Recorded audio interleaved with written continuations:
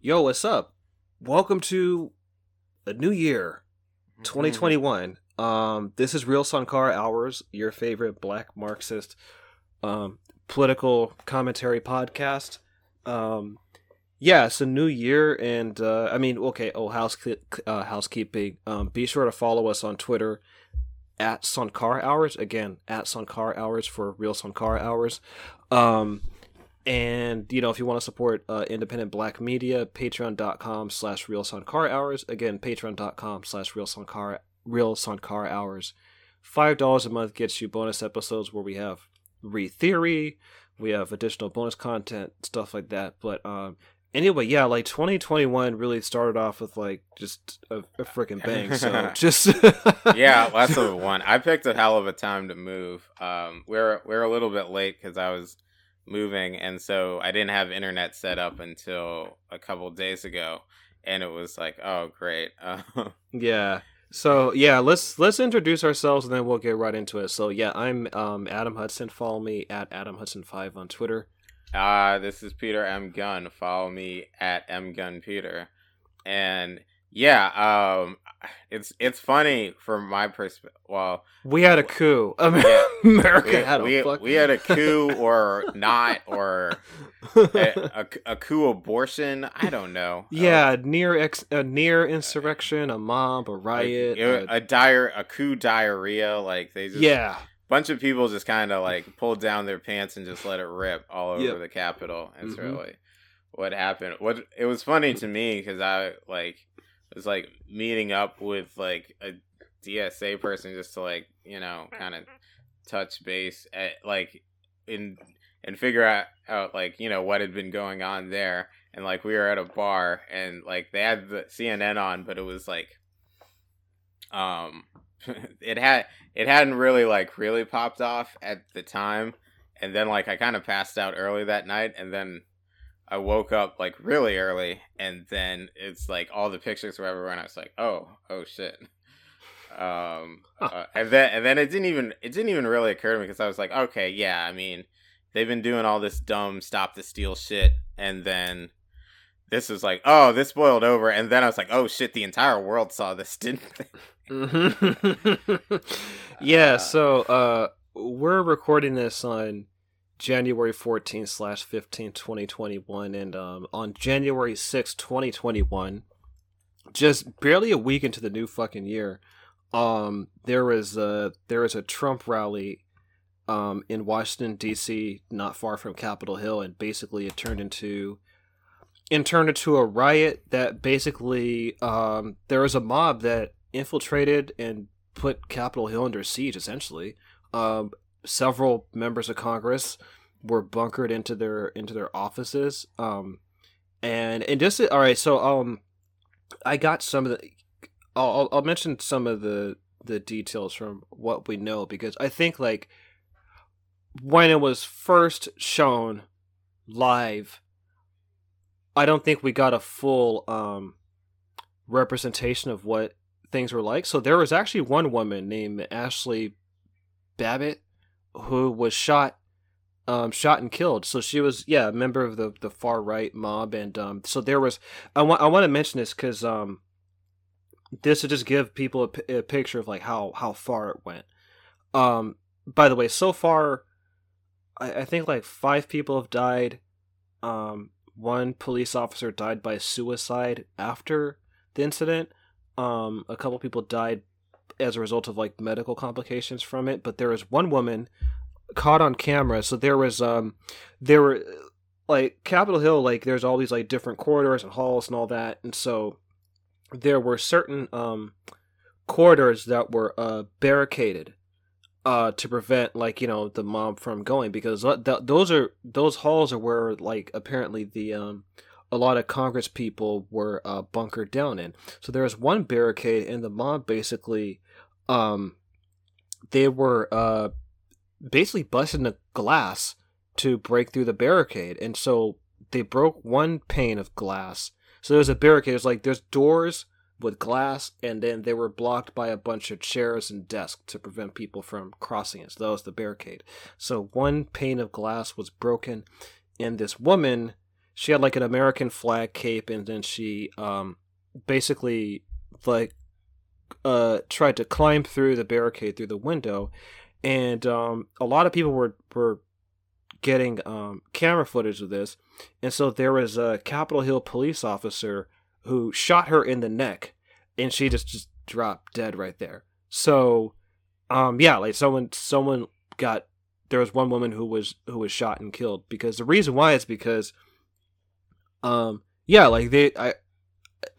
there were fears that this mob of like, I would just say various factions of the far right, like the Proud Boys, the extra legal mobilizations of the Republican Party, pretty much I call them. Yeah, like and to add on to that, basically like the irregular forces of the Republican Party and white supremacy and the far right, like that's pretty much what this crowd was. So and so what was a lot of people responded to the mob / riot.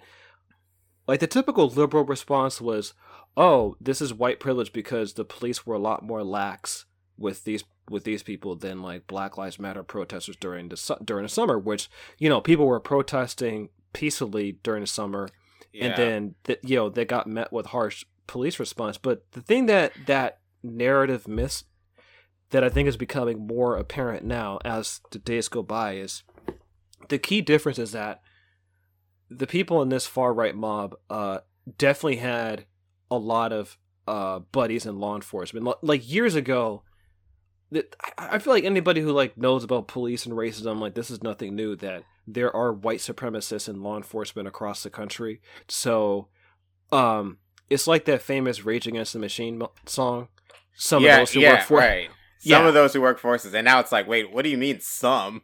Right, yeah, and so and there is even video of like some of the Capitol Hill police were taking selfies with the far right mob. There were even some, like, you know, there was even images of like some of the police, like when it was outside, it was like outside the Capitol Hill, like they were moving the fences to kind of let people in. And so and also there's it's been revealed that there were actually a lot of off-duty police officers who were in the mob as well, by the way. Surprise, surprise. Who could have thought that the police provided the social base for fascism? Right. And to show like how intense things got, so Representative Ayanna Pressley, her panic button was ripped out, so she couldn't press her panic button in her office. And then Jim Clyburn had an unmarked room, and apparently this mob was able to find it. So basically, like, they had enough inside help to know like where certain people were. And there is even an article, like what you were saying, Peter, about the rest of the world was watching. There's this good article in Business Insider, and basically like a lot of military allies, like basically other countries, particularly in Europe, that do trainings with the United States, especially from like NATO countries like France, basically said that like, hey, look, like there was obvious help on the inside, because they do enough trainings for stuff like this that they have a plan in place to prevent, people, I mean, like the Capitol Hill from being it's the fucking Capitol. I mean, I remember 8 years ago, almost 9 years ago now, during Occupy, I was part of a group of people that did, a peaceful kind of sit-in occupation of the California State Capitol building, that, eventually led to arrest, because basically when the Capitol closed at 6 p.m., then anyone who was still in there got arrested. They arrested like 75 people, and I got out in time because I did not want to get arrested that day. But I remember going out in front to the steps, and there were like literally 200 California Highway Patrolmen on the steps in full riot gear, and that was like a big like, oh, this is the authoritarian state. like here it is. And then there are also, from what I was told, like another 200 in like a hotel half a block away, ready to be deployed. And so in terms of like what the security protocols for protecting the, members of Congress in the Capitol, like this was such an obvious and flagrant breach that there's no way that on some level, like people in, probably DHS, because that is basically Trump's personal goon squad, knew this was happening and allowed it to happen. Yeah. And even like there's an article in Newsweek that talks about how like the FBI, Homeland Security, even some White House advisors, like there are elements of like various law enforcement agencies that saw this happening, but just didn't do anything. I want to bring up a couple of quotes from like there is this official from this NATO official who does trainings with the U.S. Because the thing about like when it comes to like military and law enforcement training, like it's international. Like the United States trains with Israel, and we all train with Europe, and right? This is all part of the whole, like global Western kind of like interconnected web of imperial states, so to speak. But this quote I think just really stuck out that I think just like encapsulates a lot. The official said, "You cannot tell me I don't know what they should have done. I can fly to Washington tomorrow and do that job just as any police official in Washington can fly to Paris and do mine," the official said. The official directs public security in a central Paris police district filled with government buildings and tourist sites. These are not subtle principles for managing demonstrations, and they transfer to every situation, the official said. This is why we train alongside the U.S. federal law enforcement to handle these very matters. And it's obvious that let me emphasize this. And it's obvious that large parts of any successful plan were just ignored.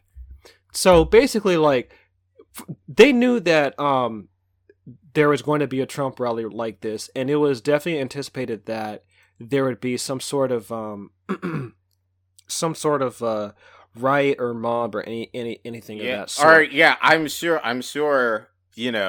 Whenever they're, I don't know. I'm sure the Biden administration's not going to do a whole lot, but they'll probably do some sort of investigation about this, because that's literally the least they could do. And they'll say, I'm sure that the people were told, they were promised, you're going to get to go into the Capitol building. And they thought it was going to be that kind of a peaceful protest or whatever, quote unquote. And that, it just got out of hand, quote unquote. Right. Yeah. And this is, by the way, this is not an argument for like, oh, we need more, we just need more competent policing and like the police are just incompetent. Like, I'm not really into like, making the empire more competent to do imperialism. But that just means giving them more money. Right. Exactly. The reason why I highlight this is to show that in order for this far right mob to infiltrate the Capitol Hill as far as they did, to the point of, like some people knowing the floor plans pretty well and being able to find certain people's offices, and even like, the case of Ayanna Pressley, apparently like, we're still learning more as days goes on, but apparently her panic button was ripped out of her office. So like, in order for those things to happen, like there had to have been some level of coordination from some members of some of these law enforcement agencies. And then I think what also happened is that like there were other police officers who were probably just not told about it and were left to just take care of like, they were the ones left hanging and like got overwhelmed when it came to handling. Yeah, the actual Capitol Police, they're probably like, oh yeah, it'll be a demonstration, whatever. It'll be pretty low security. Right. But yeah, I mean, the line between like Stephen Miller and the sort of actual Nazi formations that are, in DHS and in the Trump administration that are coordinating with the people who do the mobilization, like they knew what it is that they were bringing people to DC to do. And I think what is clear is that it was a demonstration in the sense of like, they were showing how far they could get. Because if that was a group of people who had stormed with the intent of actually like killing a bunch of members of Congress instead of just taking selfies and smoking a blunt in conference rooms. Yeah, they could have gotten a fair amount in, and that was the point. I mean, it was to strike fear into, the Democratic members of Congress. So, calling them terrorists is not necessarily outside. It's not necessarily incorrect, though. What that word means, in the post 9/11 era is very complicated. Yeah, exactly. And also, like, there were several, Truth Out and some other people, like, compiled a list of all the Republican Congress people, both in the House and the Senate, who, because the kind of the public grievance that these people were talking about was, the election was stolen from Trump, and Stop the steal. Right, yeah, which, like, and the reason why the meeting at Capitol Hill was basically to certify the results of the election and the Electoral College and all that. And so this is actually where there was a split between Pence and Trump. Pence has been, like, the most loyal to Trump throughout all 4.5 years, and this is when he finally broke with Trump, when Pence said, okay, yeah, Joe Biden is legitimate winner of the 2020 election. Yeah, like that's when there was, like, a break between Pence and Trump. And part of the reason I mentioned that, because I think apparently some of those people in the mob were gunning for Mike Pence too. Like, there were some people, like individual members of Congress, who, like, they were gunning for. But there were many Republican lawmakers who sided with the claims of Stop the Steal, who were basically supporting the claims of election fraud in 2020, which have been proven to be unfounded and inaccurate. So I'm totally in favor of, like, naming and naming those people and expelling them from Congress. Representative newly elected Congresswoman Cori Bush, she put, like, a resolution to expel members of Congress who basically, like, sided with the mob. And I think, I'm not at this point. I'm not in favor, like, because there's been only, like, weird reactions that people have, and I'm not into, like, snitching on people to the FBI because that was weird. Right. Don't do that, guys. Don't snitch. Right, but though I will say, I remember there's a Boondocks episode where they raised a question that is applicable here, which is it okay to snitch on the police to the police? Right. Yeah. I mean, like the people who because, like, who's going to police the police in this situation, right? Like, it's like, but like, I mean, the Republican lawmakers, like the Cori Bush resolution, I mean, I think that's a good one. Like, yeah, the ones who were basically siding with the mob, the siege people, the Stop the Steal, like, when it's been proven that this election was legitimate. Like those, I think those Republican Congress people should be expelled from Congress. I would also like to see some of their assets seized. One of the congressmen is Representative Darrell Issa, who's just I haven't heard that name in a while. God, a huge piece of shit. And he's from California. He's from Southern California. Yeah, isn't he Orange County? Yeah, I mean, so he just totally represents the fucking bog water of Orange County. The rancid pool water. Yeah, rancid, expensive mansion, fuck pool water of Orange County. That's Darrell. Yeah, it's Darrell Issa. Yeah, I believe he's Orange County. If not Orange County, somewhere else in Southern California. But, yeah, like he's one of the Republicans who sided with the Stop the Steal claims, and I would love to see him expelled from Congress and his assets seized. I believe he's one of the richest Congress people in Congress. Let me check, like, his net worth, but like his net worth is I think it's like a few hundred mil. Oh yeah, actually it's his net worth is he a billionaire now? Close to it. Like, he has a net worth of over 400 million, around there. Somewhere it's like between 250, because sometimes, like, even, I guess, counting some of their net worth, you have to count like which fucking assets. But let's see, in 2020, yeah, he has like a net worth of like 250 million around there. He's one of the richest. He's one of the richest members of Congress for sure. Darrell Issa. So I would love to see like his assets seized. That would be great. It probably obviously obviously won't happen, but I would like to see it happen. I would like to see all those fucking Republican Congress people just to make an example. Like, it's a good thing to just expel them and seize their assets. That's not going to happen. No, I would love for it to happen, but it won't. Pelosi's not going to do that. That is one of the things that like kind of bugs me. Is that it's good for the Democrats too, in the sense of keeping their voter base nice and terrorized, because everyone was like, oh, we get to go back to brunch now. And, maybe the ones that are, like, still good faith progressives are going to start to realize that, Biden administration isn't about shit. Pelosi's not about shit.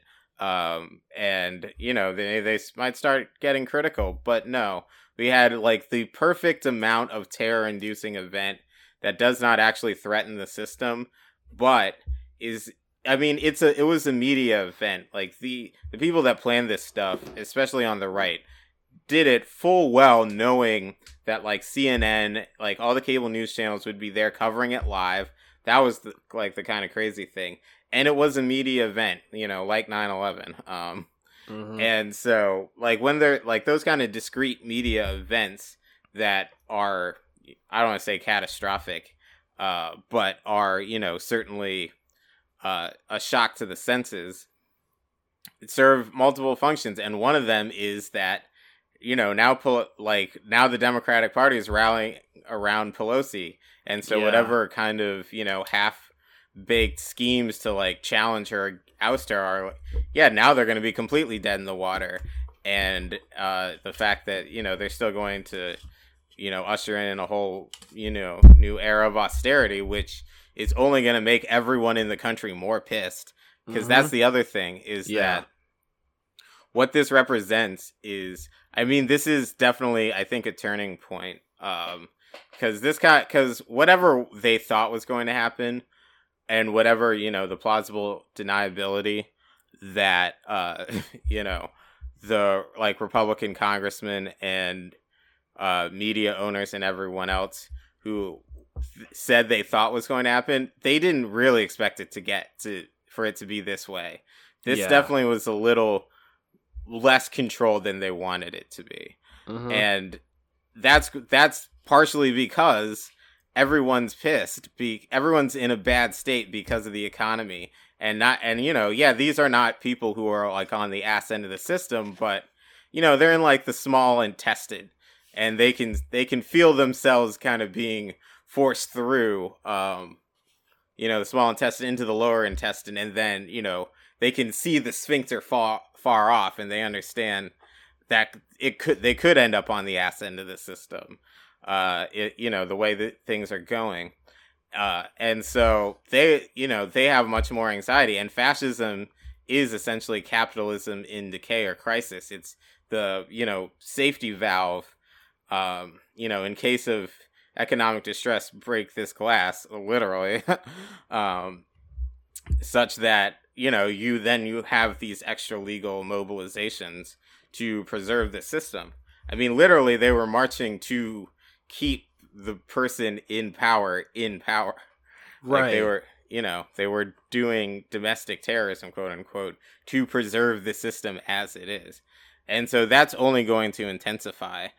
We are headed for, I guess, more political instability, let's call it.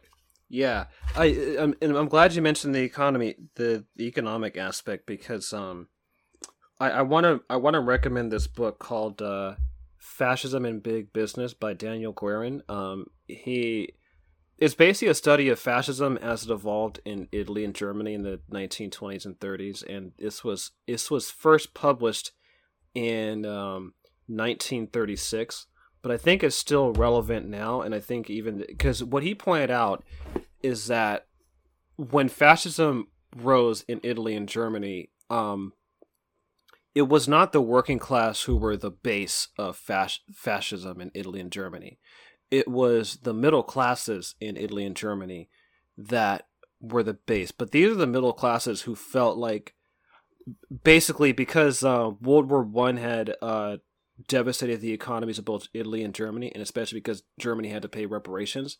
Like there is a massive economic crisis in both countries, and so like people who were originally middle class, like they're, you know, they lost their class and social status as a result, and so they were pissed. Like they were much more pissed than the working class and the poor, who were used to being at the very bottom. Like they're more accustomed to it. So the middle classes, like they weren't the ones to go to socialism or communism. They went to fascism.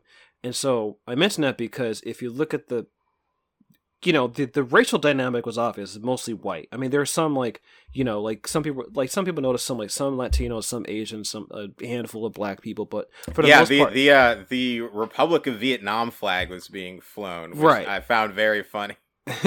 Right, but like for the most part, like this was a white-led movement. But then, you know, so the racial dynamic is obvious, but then the class dynamic, this was mostly of the white petty bourgeois middle class to upper middle class. Like one example, there was a woman who is a realtor from Frisco, Texas, and she flew to DC on a private jet. And that's like pretty characteristic of a lot of these people. Like a lot of them were, you know, realtors, lawyers, and people of like the like the petty bourgeoisie. The boat salesman. Right. There's a good article in the Atlantic. I mean, we're normally not fans of the Atlantic, but Adam Serwer has actually a pretty decent article about this. Because the headline is "The Capital Riders Weren't Low Class." And like these are business owners, real estate brokers, and CEOs, and many of them, were police officers, like members of public service, like state legislatures, teachers. Yeah, a lot of state legislators. A lot of GOP like state legislators were there. Which does not surprise me because any fucking loon can get elected to state rep. Like, oh yeah. Which is why I wish like more radical lefties would just run, because it's like any fucking idiot can become state rep. Stacey Abrams, sorry. This article, like one thing I like what Adam Serwer points out is that even the KKK, like, you know, the leadership of the KKK were like planners. Yeah, they're all dentists. Right. Lawyers, ministers, like these were, you know, quote unquote, like respectable citizens. These were not like the poor working class. And I mention that because like I think it's oftentimes when people some of the rhetoric around the white working class is like pretty cartoonish on all ends. And I think like there's this image that people have that like the white working class is somehow this massive base for fascism, which I mean, here's the thing. On one end, the white working class oftentimes does not work in solidarity with the black working class because, like they're interested in like trying to maintain like the social status of whiteness. Like that's true. But when the thing is like when we're looking at like the dynamics of white supremacy and fascism in the United States, basically the class dynamics of Black America and white America are not the same because of race. So that means like, like a lot of like when you look at like the occupations of the white people in this mob, like there were not white working class. Like these are not the white people who like slipped into fucking poverty. Nobody took time off of their job at the Amazon warehouse to go to DC to stop the steal. Exactly. Right. Like these are right. Thank you. Yes, these are not like the people who like the millions of people who slipped into poverty as a result of the pandemic, who got like the worst fucking end of this shit. Like because they don't have the money or the time to fly to DC to like siege the freaking capital. And also they don't really like, well, some of the, I mean, even the ones that voted for Trump don't really like him in the sense of like they just like the fact that he's not like, you know, every other politician, and they don't really believe there's a very widespread just disaffection with the system so they wouldn't even be motivated to like, you know, stop the steal in the first place, because they don't really like, all of that is just something that is not, they don't see themselves as playing any part of it. Right, exactly. Like these aren't like the kinds of like segments of like white working class America that like, for example, have gotten hit hard by the opioid epidemic, for example. Right, like so like when we're looking at class dynamics as it relates to race, um, yeah, the class dynamics of Black America and White America are not the same because even like Black middle class people don't have the same kind of socioeconomic status as white middle class people. Even if you have like the same level of education, the when you add up like income and social status, the two are not equivalent. So yeah, like so I mentioned it because that's analogous to fascism in big business. That basically like the class base of fascism are middle class petty bourgeois types who basically during times of crisis uh are losing. In the case of Germany and Italy, like there was a mass economic crisis that where the middle class actually did lose their class position, where in this case a lot of people got PPE loans, but I think like part of it is there's all kinds of shit that's going on that Yeah. they feel like their social status as white people is diminishing on top of like this pandemic and the economy that is making, I think to be fair, like making some elements of like even the small business owner class feel more precarious. Well, and even if they're not like directly feeling the pinch, what they can, what will motivate them is the idea that basically society itself is collapsing, and so therefore they have to mobilize to take control and and secure their own position, because even if they're not necessarily personally in danger of falling into the proletariat, they also see like all the extra homeless people on the block outside of their workplace, or they understand that like there's a lot more people on the bottom than there were before, and that freaks them out. And so there are definitely parts of that. And the thing is that who's going to stop them? Because it's not Congress, it's not the feds. Right. Yeah, because and then in to add on to like the times of crisis, like again, like these are not the people who got hit the hardest by the pandemic and the economy, and for the most part, like economically, they're fine. But I think like during a time of acute crisis, there you go, where the crisis is acute, like now with the pandemic and a depression. This particular segment of the United States, like white American petty bourgeois types, like the thing that they're going to cling on to the most during a time of crisis is their sense of whiteness as social status. And I want to say whiteness as social status because like it's not like whiteness automatically just because you're white, like you think a certain set of attitudes. It's when you live in a society like the United States, just having like white skin is supposed to give you a sense of social status, even if you're poor. Like whiteness is just having white skin of European heritage is supposed to equal some level of social status. And so I think Trump, what he represents is an affirmation of whiteness, of white identity and white identity politics and whiteness as social status. And when there's a time of crisis, then you just close ranks around whiteness as social status. And then that also ties definitely into fascism, because this class element of white America, the petty bourgeois middle class types, like those are the ones who are like probably even more susceptible to fascism than even the white working class.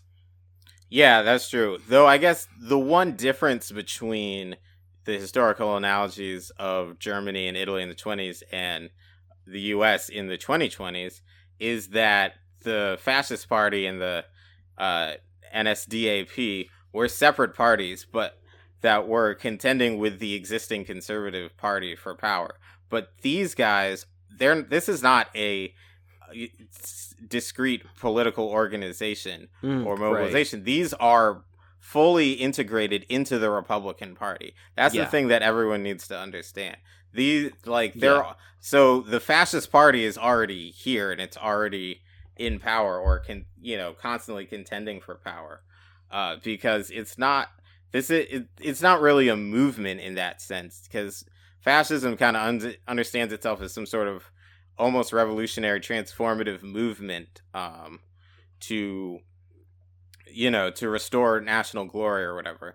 But there's no movement because these people are already bought into the system. They're just mobilizing to protect it. Yeah, but exactly. It's not a discrete it's not a discrete or distinct movement outside of the two-party system. It's fully integrated within it. So George Jackson, once again, is right. Fascism is already here. It's just hasn't been as ugly and on TV as it is now. Yeah. So, like, in terms of, okay, like, yeah, who's going to stop them? I was just... Actually, let me, I'll mention it more locally and specific to kind of ground this. If you guys look back listen to a previous episode we did back in, I think it was September, there was a hunger strike and occupation in Antioch, California, of Antioch City Hall to basically for accountability for this killer cop named Michael Malone who shot and killed a homeless man in San Francisco. And now he's a member of Antioch Police Department, which is Antioch, for those of you who don't know, it's in the East Bay area. Like, it's the kind of furthest edge of East Bay area, so that's where Antioch is. And so anyway, I've because, like, I live near there, I've been getting to know, like, more of the some of the activists have been doing some of the organizing and getting to know, like, more just in general, like, trying to, like, just build community with people in my own area when it comes to this kind of activism and organizing. So I mention that because I've been noticing, like, there have been a lot of after the George Floyd protests in the summer, more of these folks have been doing a lot of I would say, like, anti-fascist counter-protests, like anti-racist, anti-fascist counter-protests in cities like Antioch, which are super white and upper middle class, and they've been getting a backlash from a lot of white people in those areas who don't like that kind of activism challenging whiteness and racism in their own communities. And so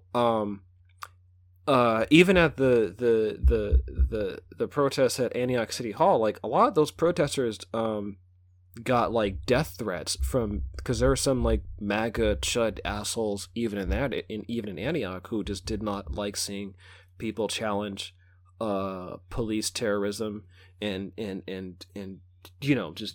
police violence and police terrorism. So my point is that if you look, like, throughout American history, anytime, like, there's some little bit of progress for black people and for racial justice, there's always an inevitable white backlash, always. And so I think, like, it's important to contextualize even this near insurrection in context of that. That, like, I think, like, that's still in context of like a larger white backlash to even, like, a symbolic semblance of progress for multiracial democracy. Yeah, because I would say, because that initially, sort of when the Trump phenomenon was first bubbling up, it's like, oh yeah, it's a reaction to all the progress that we've made, like, on the racial level, and it's like, materially, black people haven't really made any progress since the 60s. Exactly. It's just that there's just been more. It's just that the face of neoliberalism has gotten a little more diverse, while the whole system has been hollowing out. And I think a fair amount of liberals, like, failed to recognize that, like, yeah, that will cause a backlash from people who don't understand who their actual enemies are, because they are immersed in the propaganda, advertising, entertainment stream that all Americans soak in, whose whole point is to not have you recognize who your actual enemies are. But certainly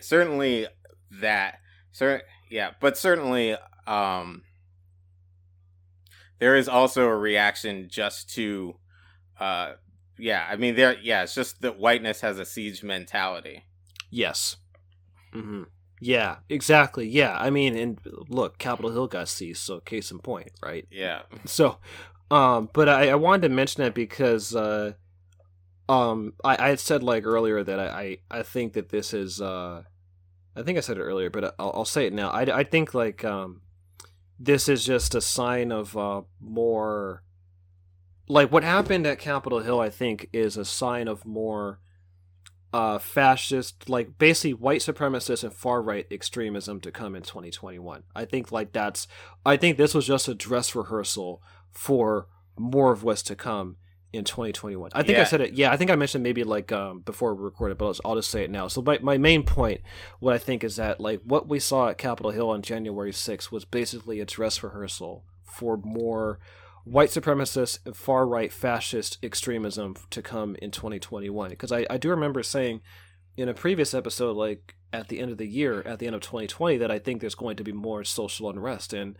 well, shit, here we are, like right in 2021. Yeah. This is a different tone setter than assassinating Qasem Soleimani, but Right. it's you're absolutely right, because especially because without Trump in office, the the extra legal mobilizations, the groupings that formed around the George Floyd protests, and were literally kidnapping people, like Mm-hmm. those, the next time people, the cops kill someone and it gets caught on tape and everyone is just pissed off and it's just at the wrong time and things boil over, then those groups are going to be mobilized even further, and there won't be any hope.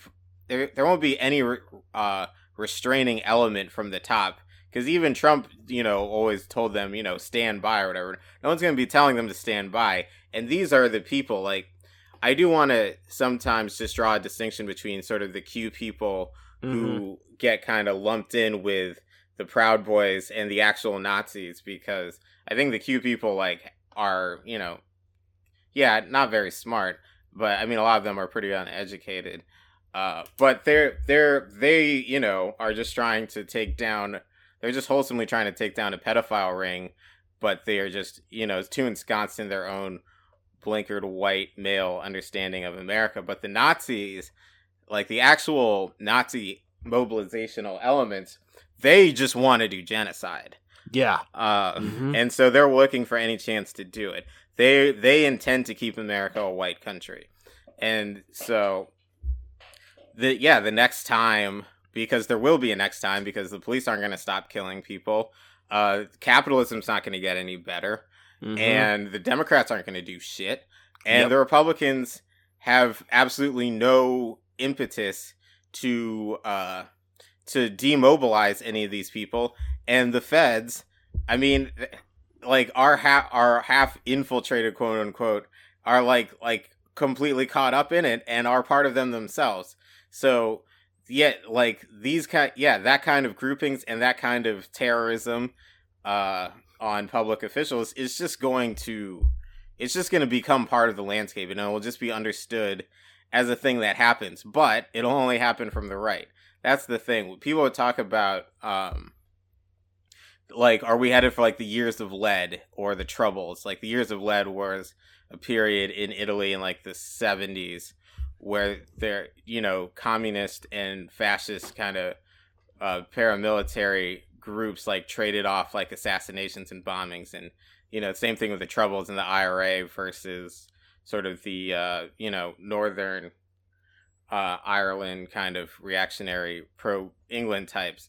But the problem with that analogy is that there's nobody on the left doing that. The violence just comes one way, because any kind of mobilization on the left will just immediately get crushed, and there will be no political cover for it. There's no left party that could even potentially provide political cover for any kind of left wing extra legal mobilizations, let's say, because the Democrats are not on the left. And so that's like the kind of, I don't want to say is scary thing, because the only thing that stops this stuff is militant mobilization on the left. Like, that's who beats fascists. Sorry, it's communists. Historically speaking. Communist, leftist, and also elements of black radicalism and black liberation, and in indigenous liberation and indigenous radicals and revolutionaries. And to add on to that, I think one of the reasons why is I just firmly believe. The reason why I want to say that I think that this is just a harbinger of things to come is that I think the left should take these people seriously, and I think take anti-fascist, and I would say militantly anti-racist rather than just anti-racist, but an anti-racism that actually is grounded in some sense of leftism and radicalism. I think that kind of politics and organizing based on that would beat these people, because the thing is I don't want us to get into despair, because I do think these people who stormed the Capitol, I think they can actually be defeated. I don't think that they're undefeated. They can be defeated, and it's just just knowing how to defeat them and organizing on that basis. I think we can be successful in that. And I'll also add on, and Peter, you can continue before I forget. I think particularly white leftists need to. I'm just gonna say I think white leftists need to check their own white spaces and white communities that they're in and have access to for signs of fascist and white supremacists in their midst.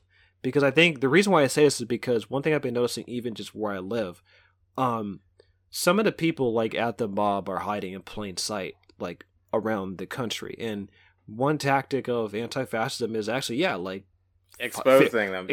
Just exposing them. It's funny because the actual Antifas that are out there, they don't really do vandalism or get into street fights. Most of what they do is doxing. And that, though, I do think also that there's this prevailing liberal sentiment that we don't want to fight them because that's what they want. That's playing into their hand. And it's maybe, I mean, a civil war. We're not going to talk about that because that's just stupid. Okay, yes. Just political violence in and of itself, that's just kind of ambient, is something that serves reactionary ends. But at the same time, you cannot be afraid of these people. And you cannot, fascists do not see human beings and see the world the way we do. If nobody stops them, they just see that as permission to keep going. They don't have shame. They don't they're not trolls in the sense of oh, well, if you just ignore them, they'll go away. No, you have to stand up to them militantly. And I do think, honestly, if there's a fascist demonstration, just organizing a massive counter mobilization that dwarfs them 10-1, I think is still the best strategy. But it doesn't have to get that far. I mean, sometimes it's just if you know where they hang out, and you run into them, don't be afraid to fuck them up. At this point, it's it's not just about, agreeing to disagree with your cousin or, confronting them at Thanksgiving. You might have to actually fuck them up. I'm just saying, we can't just let these people roam around and do this. And, trying to report them to the feds is a fool's errand. Yeah. And also not really the way we want to go about it. I want to fuck them up. I don't want the police to do it. Right. And also look, they got buddies in the force, so they're the QAnon shaman guy, the guy with the fucking the Viking horns and looking like a Yeti and shit with his shirt off. He's I think as of now he's been detained, but apparently he didn't eat for a couple days because the jail didn't have any organic food, and he's on a diet and he doesn't eat their food. And so they gave him organic food. And then there was another guy who got like home confinement. And I'm looking at them and I'm like, look, like I'm not in favor of like, you know, further incarceration, but just looking at like the treatment that they're getting just highlights like who the system actually works for. So like they're getting far more generous treatment than like black people, like black teenagers who get fucking drug charges. So or any of the people who like any of the teenagers that got rounded up in like the Baltimore protests. Yeah, exactly. So like just sending them to, like the liberal reaction of like, oh, we need to put them in prison and send them to like the FBI. Like, look, they got friends in that freaking system. They're not gonna look. What I want to do with them is they're not going to prison. Like, let's be real. Yeah. So, but I think expand your imagination. right. Yeah, exactly. Like there are other ways of fighting fascism, from the left that don't entail like working through the carceral state, and that can actually like politically defeat them. But just sending them through like, again, they have friends in the prison system and the feds and the police. So you know, like you're not. This is just again like the police are policing the police. Especially again, there were off-duty officers in the freaking mob. Like so, come on, like you think like, but. My main point is that I think like right now in 2021, what I think might be a theme, but I think there's some just to you know be on guard about is that I think the left is going to have to take like anti-fascist organizing more seriously than I think it did compared to like, you know, post 2016 when it seemed like a lot of the left's energy, not the entire left in the United States, but like a lot of the American left's energy was focused on Bernie and electing progressives to Congress, and in you know, like I'm really not into like the whole putting the left's energy into like electing more people into Congress, although Peter, you're right. Like, I think, like, having some radicals get elected into like state legislature and city councils, that's a good thing. That can work. Electoral politics is fine. It's not through the Democratic Party. Right. Exactly. Yeah. Exactly. You can't do it through like the Democratic Party machine. But if you have like a couple,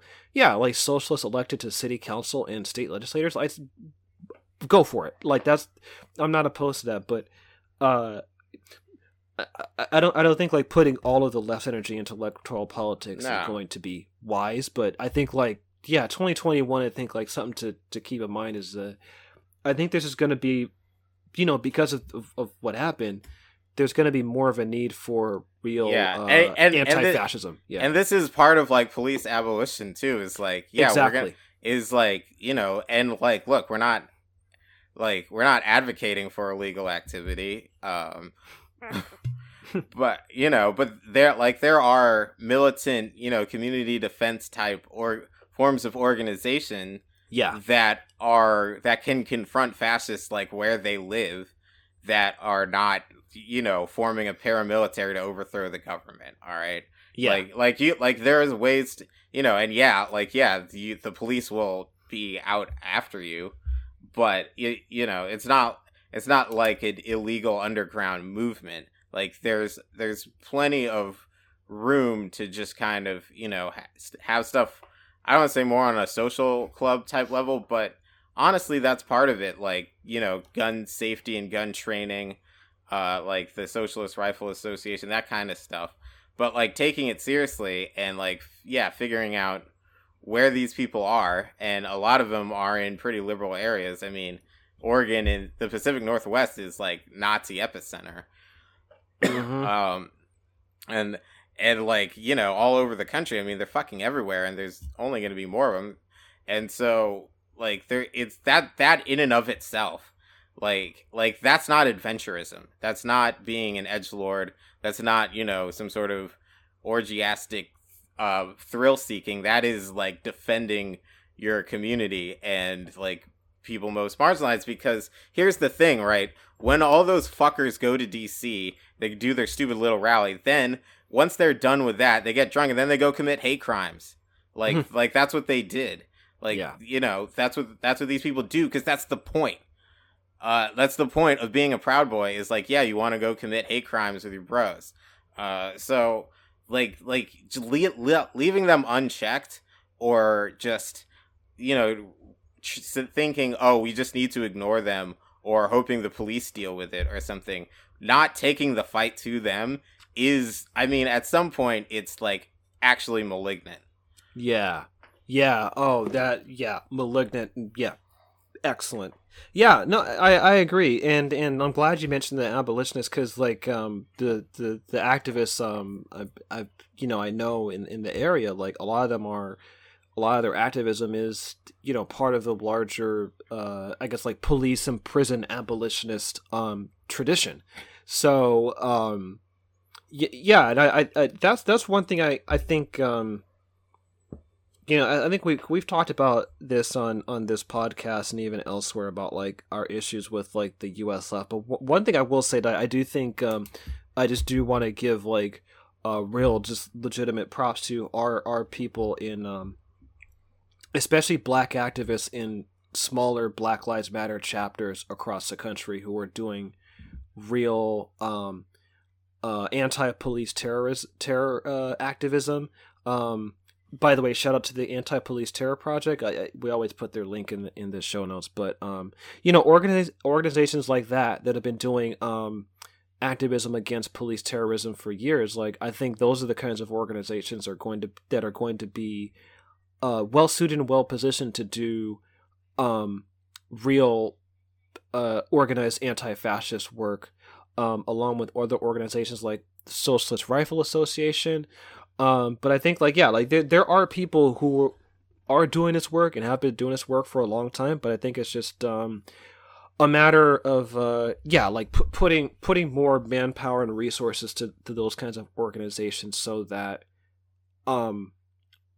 we are in a position where we can actually defeat fascism in this country. Because again, I think as sort of, well, definitely very spooky as this coup spectacle, that this coup, near coup, or whatever, I don't know what to call it anymore, but like as freaky as it was, the coup-aria, I'm just gonna call it that. There we go, coup-aria. Yes, the coup-aria.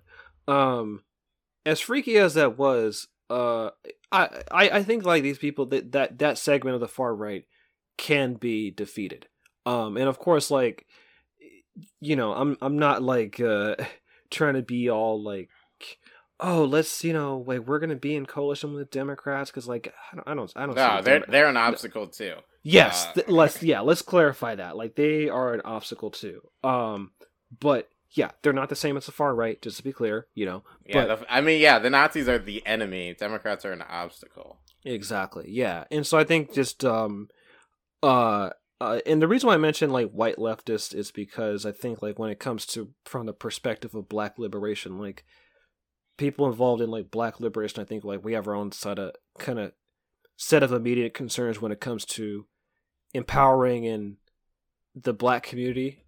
But I also think like the responsibility of white leftists is because yeah, you're leftist, but you're still white in America, which means like you have access to white spaces, and that means you can use your access to those white spaces to basically do counter intel and like spot like some of the white people in your spaces who you can kind of see like, wait, is this guy like becoming a Proud Boy or a Nazi? Like, so I think my point in bringing it up is that like there's a strategic alliance between like white people who do that in white communities to organize against fascism, and then people doing Black liberation in Black communities, and then working in tandem with abolitionists, both like Black and white, and other non-whites like Asians and Latinos and Native Americans. So like people have done this stuff before. The reason I'm saying is people have we're done not this. Reinventing the wheel, Right. honestly. Yeah. So, which is good, because it means that I mean, certainly there's roles for creativity and new ideas, but a lot of this stuff is pretty basic, and it's just something that has to be done. And I'm trying to figure out how I can take it to that next level too. Like learning martial arts and stuff like that. I mean, I think part of it is like a physical and mental readiness, because these people are here and they're not going away. And I think what's most important is to not be afraid of them. Because I think the difference between, you know, people I call comrades or would want to, and libs, is that libs are afraid of the right. And that's the thing is, you know, they're so terrible, and you watch on TV and they're the source of everything bad. And look, they are ghouls, but being afraid of them doesn't help anything. It just drives you back into the arms of the Democratic Party. And, you know, like, if the Republicans are the abusive father, you know, then the Democrats are the enabling mother. And breaking that cycle of fear is so important. And I remember keep coming back to this, like during the Bernie campaign, then during George Floyd. It's just fear. All they have is fear. And over everything else, we have to conquer all forms of fear. Because that's the only thing that they have at the end of the day. You know, if we can have the numbers and we can have the mobilization, and, you know, we can have enough resources to be able to do what we need to do. But if everyone's afraid, then we won't be able to do anything. And so that's the thing that I think, you know, as people, I don't know if anyone's still trying to sort through this stuff, but I think that, you know, that's the message I really wanted to get on here and say, is that you cannot be afraid of these people. You need to understand, like, the grave challenges and threats that they pose, but you cannot be afraid of them. Very well said, Peter. Yeah, and there is, I mean, to kind of close it out, I don't want to drag on this issue, but we did talk about the whole force to vote thing, and I'm not going to go into the details of that. But I mean, the reason why I brought it up is because I think one thing it illustrated is that I think there's a kind of split even within, like, the post-Bernie U.S. left about, like, what to do. So I think there are some people who, again, are more focused on electing progressives into Congress, and others who are trying to do, like, base building, independent party type stuff. And I think, like, what forced the vote did is it revealed those tensions that, and look, I don't want to get into the whole, like, Jimmy Dore versus Young Turks versus the Majority Report versus Breonna Joy Gray. No, rest in peace, Breonna Taylor, but Breonna Joy Gray. I don't want to get into that because that's silly left media YouTuber drama that just don't. We have no time for that. But I think what it did reveal is, like, I think an important, like, divide within the left about, like, where to go now that Bernie Sanders is out of the equation. And I think, like, you know, 2021, this new year, and pretty much this new decade, the 2020s, we'll see the new Roaring 20s. We'll see what that brings. But I think the U.S. left is kind of like at this, I guess you could say, like, internal crossroads in terms of direction and where to go and what are the stakes. And I think that the stakes are, like, you know, obviously climate change is one of the major stakes. And I think they're world historic. Yeah, they are world historic stakes. And, you know, we're in the United States, and, you know, the belly of the beast, the U.S. empire. And, you know, I think just basically, yeah, like, getting rid of the empire, the imperial machine is important. And I think, like, you know, that's this sort of long-term trajectory and what are the stakes. But in terms of immediately, like, right now, like 2021, I'll just go back to the point I was saying, is that, like, again, I think we can expect more far right and white supremacist extremism in this country, and these people are not going away. People call it Trumpism. I don't think it's not a Trump thing. This is just like, it's always existed in the United States. It's just like Trump was the modern iteration of it. He was the last. I don't know. I'm not going to use a fucking Marvel analogy. He opened the door, but they were already there, and, like, they were going to get they were going to get brought into the Republican Party at some point anyway. Yeah. So Yeah. And I think I think we should expect that, but I think one in terms of direction for the US left is like I think a greater emphasis on at least like local anti-fascist organizing, militant anti-racism, and that all ties with abolitionism and also internationally anti-imperialism. So I would kind of group all them as like linked together. So like, yes, anti-imperialism because sorry.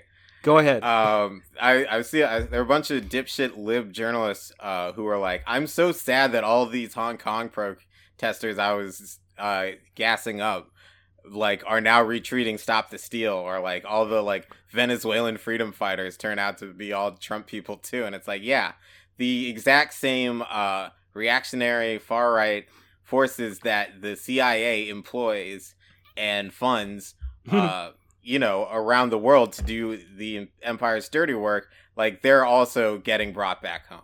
That's fascism is always the periphery coming back to the metropole. So yes, that's why you have to understand how it's all connected. Yeah, exactly. Yeah, so I would group all that together. So like anti-fascism, militant anti-racism, abolition, and then anti-imperialism. And then like,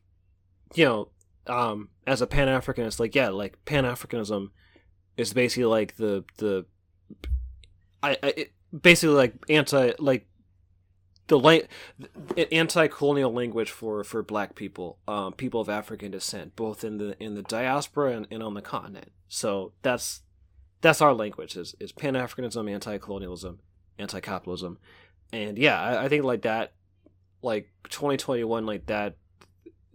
I hope that that'll be the direction of the left instead of just like more, electing Justice Dems to Congress. Because I mean, like, I'm not here to be like all of them are sellouts and go that far. But it's like, look, like they don't like that. It's just not. It's not going to do much without like a very, very strong political and organized political and social base on the left within the United States. So that'll just be the way I ended it. I hope that basically hopefully people do more anti-fascism and militant anti-racism, abolitionism, and anti-imperialism. And I think that'll be a good way to end this episode, right? We're at an hour 7. Yeah. No, we kept it short for us at least. Finally. Yeah. Hopefully we can keep doing that for the new year. All right. Dope. Okay, yeah. Well, 2021. Damn. Whew. Well, we'll see. Yeah, 21st century, baby. Is rolling. Yeah. And yeah, I guess in the housekeeping. But yeah, so patreon.com/RealSankara hours. If you enjoyed this episode, you can get bonus content for $5 a month.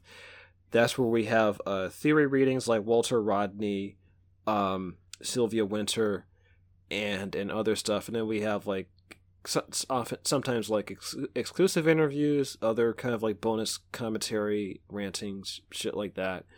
But yeah, like that kind of money really does help support Black independent media, and especially during a time like now. Yeah, like Black independent media is going to be very, very crucial for times like this when we talk about fighting against fascism and white supremacy.